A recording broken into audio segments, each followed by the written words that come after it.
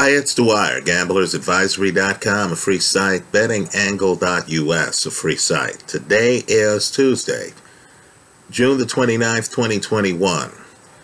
Let's do an update on our betting strategy for the NBA's Western Conference. But first, remember, the opinion you should follow should be your own.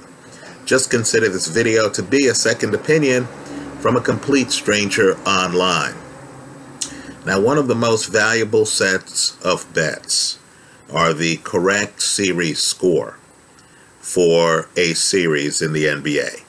Right? Now, before Game 5, which took place in Phoenix, before Game 5, we were here in the prior video. Please take a look at it. And we said, you want to be on both sides of the play for Game 7. Right? Phoenix at the time was going off at a plus 700 to win the series in 7 games. This is right before Game 5. And the Clippers were going off at a plus 1,300. You heard correct. Plus 1,300 to win the series in 7.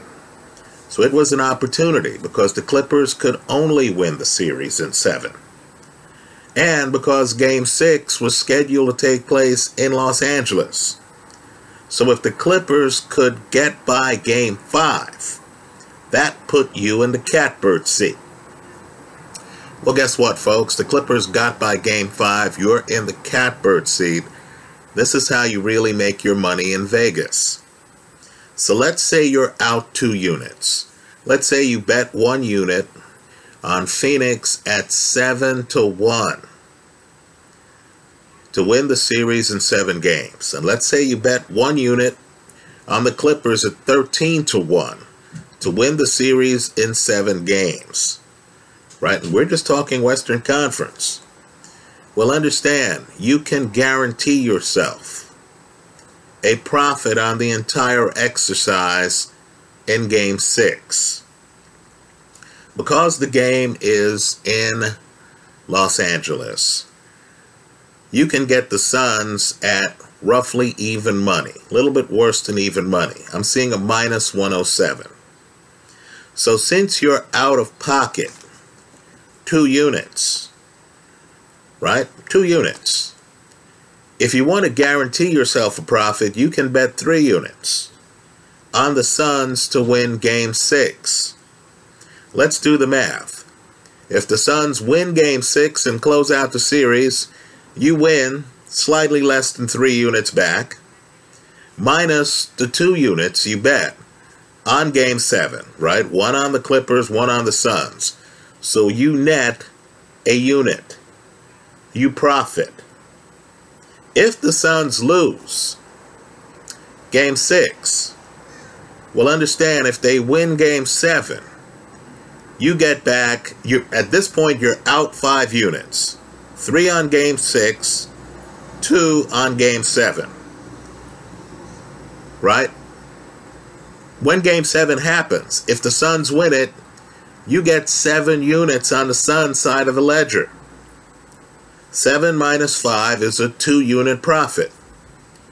If the Clippers win Game 7, you get 13 minus 5. You get 8 units as a profit on the play.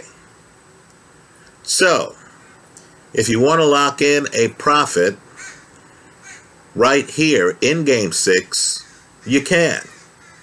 By taking the Suns, if you followed our earlier suggested bet, if you have positions on both the Clippers and the Suns to win this in Game 7, you can lock in a profit by taking the Suns for 3 units in Game 6. Right? It would be the kind of bet where you're watching the game hoping they lose.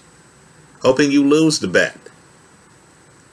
Because if it goes to a Game 7, you'll have a chance at even bigger profits regardless of who wins. That's why futures are so powerful.